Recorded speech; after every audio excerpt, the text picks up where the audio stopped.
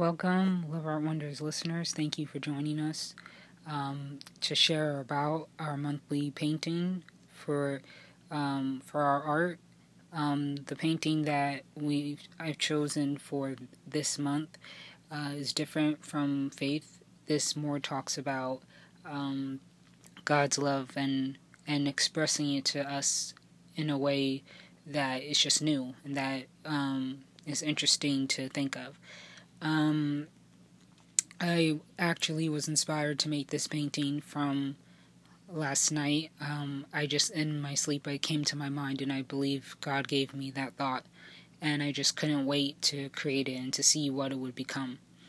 It comes from the scripture, John 3:16, the famous verse that everyone knows, but I thought about that verse, and I was like, I want to make a picture or make something that could capture that moment of what that really means, God giving us his only son.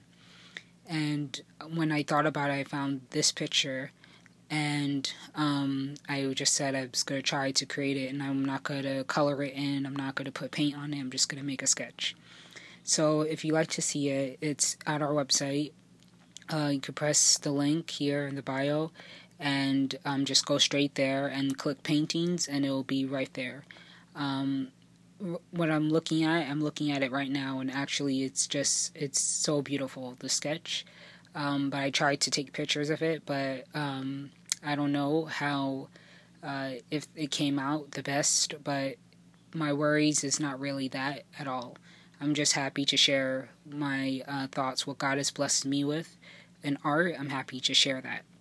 So please take the time if you like to see it, and just remember that this promise is for all of us, for anyone that truly believes what if it's art, whatever it is, but anyone that truly believes in God and accepts Jesus as a sacrifice, then we really do. We have everlasting life. We don't have to worry about what will happen to us and everything, whatever it is that makes you worried. You don't have to worry, because that's how much God loves us, that he gives he has everything, but he gives the one thing that meant so much to him.